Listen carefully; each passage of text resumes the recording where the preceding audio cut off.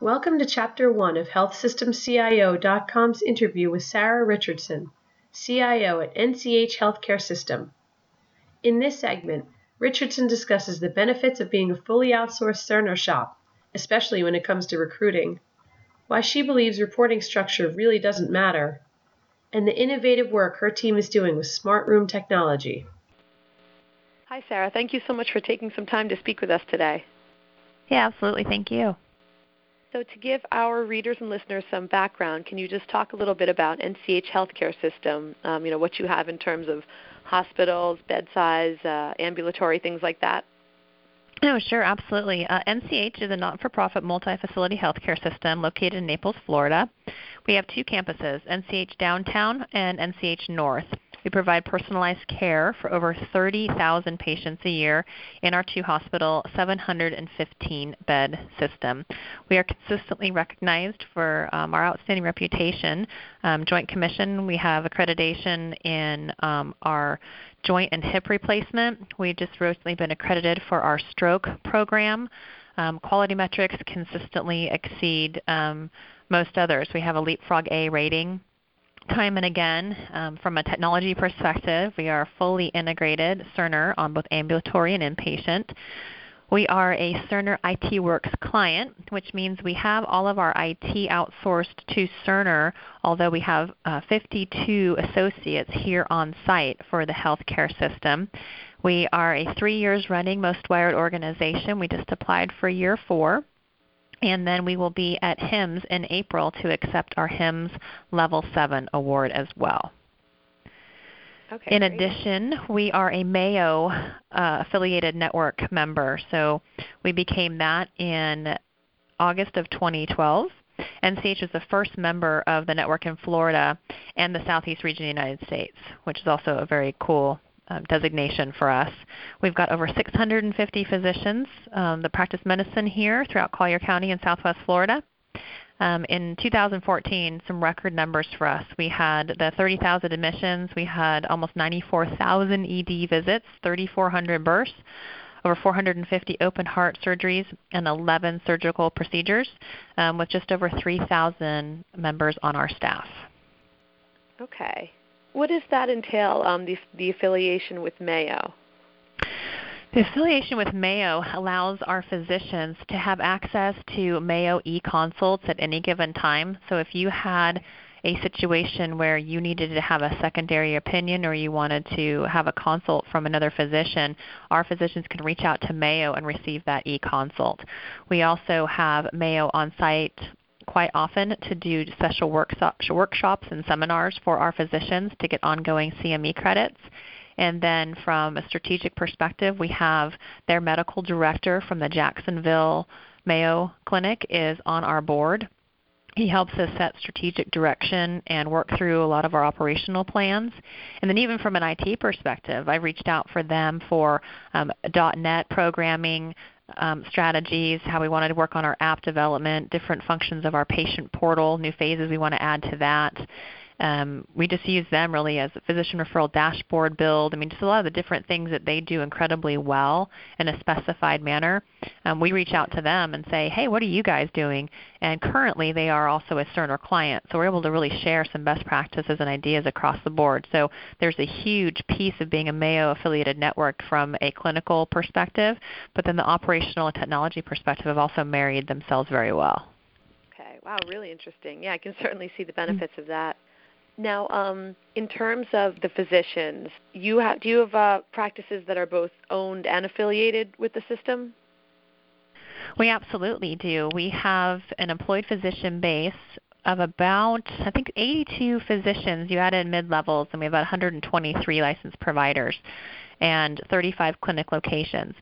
That's a space for us, like most areas of the country, that continues to expand, and we always look for the right opportunity to recruit for specific specialties. I mean, primary care is always going to be a big one, but then you think, do you need foot and ankle? Do you need a certain type of surgeon? Do you want more GI docs to come on board, et cetera? So we look really closely at the market growth patterns for Southwest Florida, and then also how busy are our docs. And certain types of physicians are just slammed. They can't get any more patients in without continuing to tax the system, and so we start to recruit for those types of physicians. So we're lucky in that we have a great base of physicians today, so we can be very particular about the types of physicians we are starting to recruit going forward. Okay, and then you mentioned that you have Cerner both in the hospitals and ambulatory as well? Mm-hmm. Correct. Okay. So now as far as having the Cerner IT works, can you talk a little bit about just how that works and kind of what that's like from your perspective to have to be fully outsourced? It was a fascinating proposition when I came to interview with NCH because I have historically always worked where IT is in-house. And about probably 6 years ago now, in 2009, NCH realized that it was not going to be able to keep up with technology by having an in-house IT team. Naples is a really difficult place to recruit talent because it's a very specific part of the country. Most people think of Naples and they think about retirement. And if you look at the demographic of Collier County, the average age is about 61 years old. And so at the point, the hospital knew that it wanted to grow and really keep up with technology. And as you can tell by a HIMSS Level 7 designation, they've done that. So they approached Cerner because it was already a Cerner shop on the in-house side and said, hey, here's the proposition. So IT Works was developed with NCH as the very first client. And Dr. Alan Weiss, who's our president and CEO, had reached out to Neil Patterson and said, hey, here's this idea. Can we outsource our IT to you?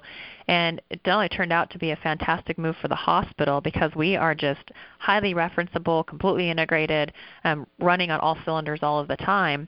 But they continued to build out that business model, and there are now 21 health systems that utilize Cerner IT Works, and it continues to be a growing business for them.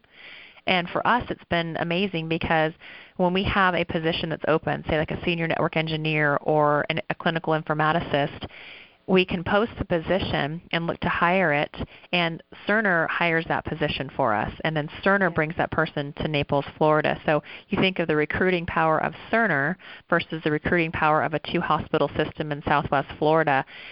When we have an opening or we have a gap on our staff, that automatically gets filled by Cerner because they always have somebody to help us during a time of need. So while we're looking for an open position to be filled, we have that back-end resource sitting somewhere else in the country to fill in that gap until we have somebody on site that is here and our own. And the model is amazing because we have 52 people here on site, plus we have all of the back-end AMS Cerner support and Cerner Works. So it feels like we have 80 plus people when really I only have 52 here in Naples, Florida. Right. Okay.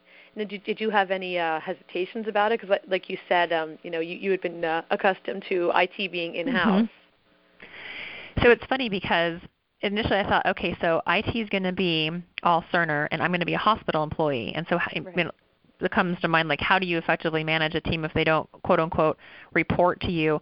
Well, everybody today lives in a matrixed environment, and we all have people, you get 2 or 3 bosses and dotted lines everywhere. And to me, management has never been about an org chart, and that is probably more true than ever in the fact that nobody in IT, quote-unquote, reports to me, and yet we work hand in hand, side by side, all day in the trenches all of the time. And some IT work sites have the CIO as part of Cerner, and some of them have as part of the hospital. And again, I don't think that it matters who produces your paycheck as long as you are aligned on what your strategic initiatives and operational goals are. You can achieve anything if you're on the same team. Right. That's a good way of looking at it. And you talked about stage 7. That's something that was pretty recent. So that's obviously a big deal. It's a really nice accomplishment. And you just talk a little bit about what it was like to reach that and kind of what that's meant for your team. So I came on board November of 2014, and they had already earned the designation. So I remember going through the interview process, and they were in the process of applying. And then in the interim of accepting the position and coming on board, they received the notification from HIMSS Analytics that they had achieved it. And it was so incredibly exciting because when you know you're going into an organization where, in the absence of a CIO, the IT director on site, Jeff Dindak, and our Chief Nursing Officer, Michelle Thoman, had said, okay, we're at stage 6. What's it going to take to get to 7? And they systematically put a plan in place and just went after it. And so when you come into a team that already is high energy, high performing, high potential, you just add to that mix and continue to really just move the bar forward. They really did all of that work, but it just gives a lot of sense of pride and energy to the organization, because you have to put in barcoding for breast milk, you have to put in barcoding for blood transfusions, you have to have all of the components in place. It's really rigorous, but what it's done is allow us to be able to share our story with others, both at HIMSS and with other Cerner IT Works clients, to say, hey, it's not just an IT project. And I think at the end of the day, the best part about that and being here is that clinical leadership and IT leadership are in lockstep, because IT cannot be the leader of a lot of these big initiatives. We just supply the pathway to get there and help people work through how to make it successfully happen. Right. Okay. It did have a pretty profound effect on medical records and some of the back end on how they're having to process all the information. That would just be one of those things I'd say to anybody is, hey, when you're going for level 7 and you realize you have to put all these different things in place to make it happen, make sure you realize the end result on support and ancillary departments, because workflows became temporarily more cumbersome until we figured out what the output was going to look like. That we are still working through. Okay. And that's often one of the things that's cited, though, is workflow. And when there is any change to it, it is a big challenge, because there's you're dealing with people who have so many things going on. So to interrupt that is a big deal, and it's something that everyone tries to avoid, but is kind of almost impossible to. I think my favorite thing about being in IT today is trying to figure out what paperless will actually be someday, because there's no such thing. It's like, so we create different piles in different locations, and just because we're scanning them in to not make it a paperless environment. Right. Very true. Okay.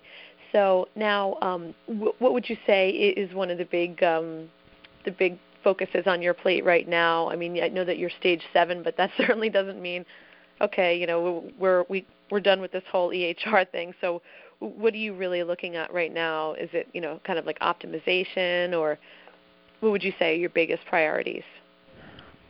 I think if you broke it into, so there's always the clinical side of what we do. The fact that we are an IT Works client and we spend a lot of time being referenceable for Cerner means that we are literally like pedal to the metal on all of it. We are fully invested in smart room technology, and smart room technology is really exciting, because when you think about where most organizations are, they don't necessarily have a full gamut of automation in the rooms, and we absolutely do. We have smart room technology everywhere in our north campus, and one floor of our downtown campus. We're looking to expand that out to the entire hospital system. So that, when you think of a full smart room technology, that's Vitals Link with integrated Vitals collection. It's Staff Link with staff assignment. It's Alert Link with secondary alerting to the caregiver's phone.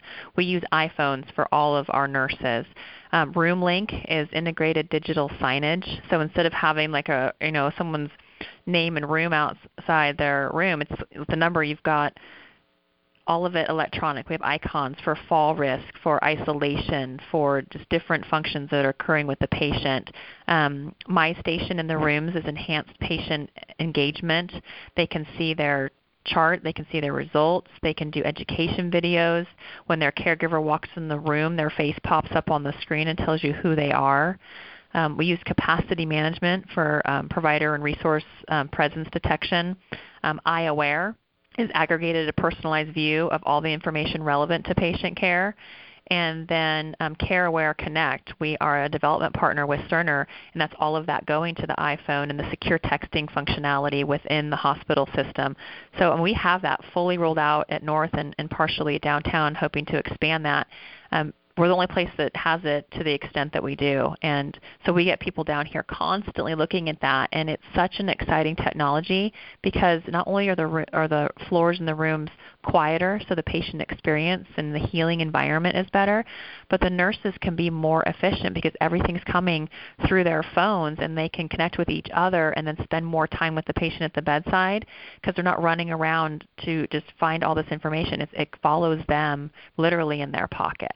So that's one big piece. And what's fascinating about the NCH healthcare system is that we have a very active foundation. And so all of our smart room technology to date has been funded by independent donors. Okay. And that will continue throughout our smart room technology.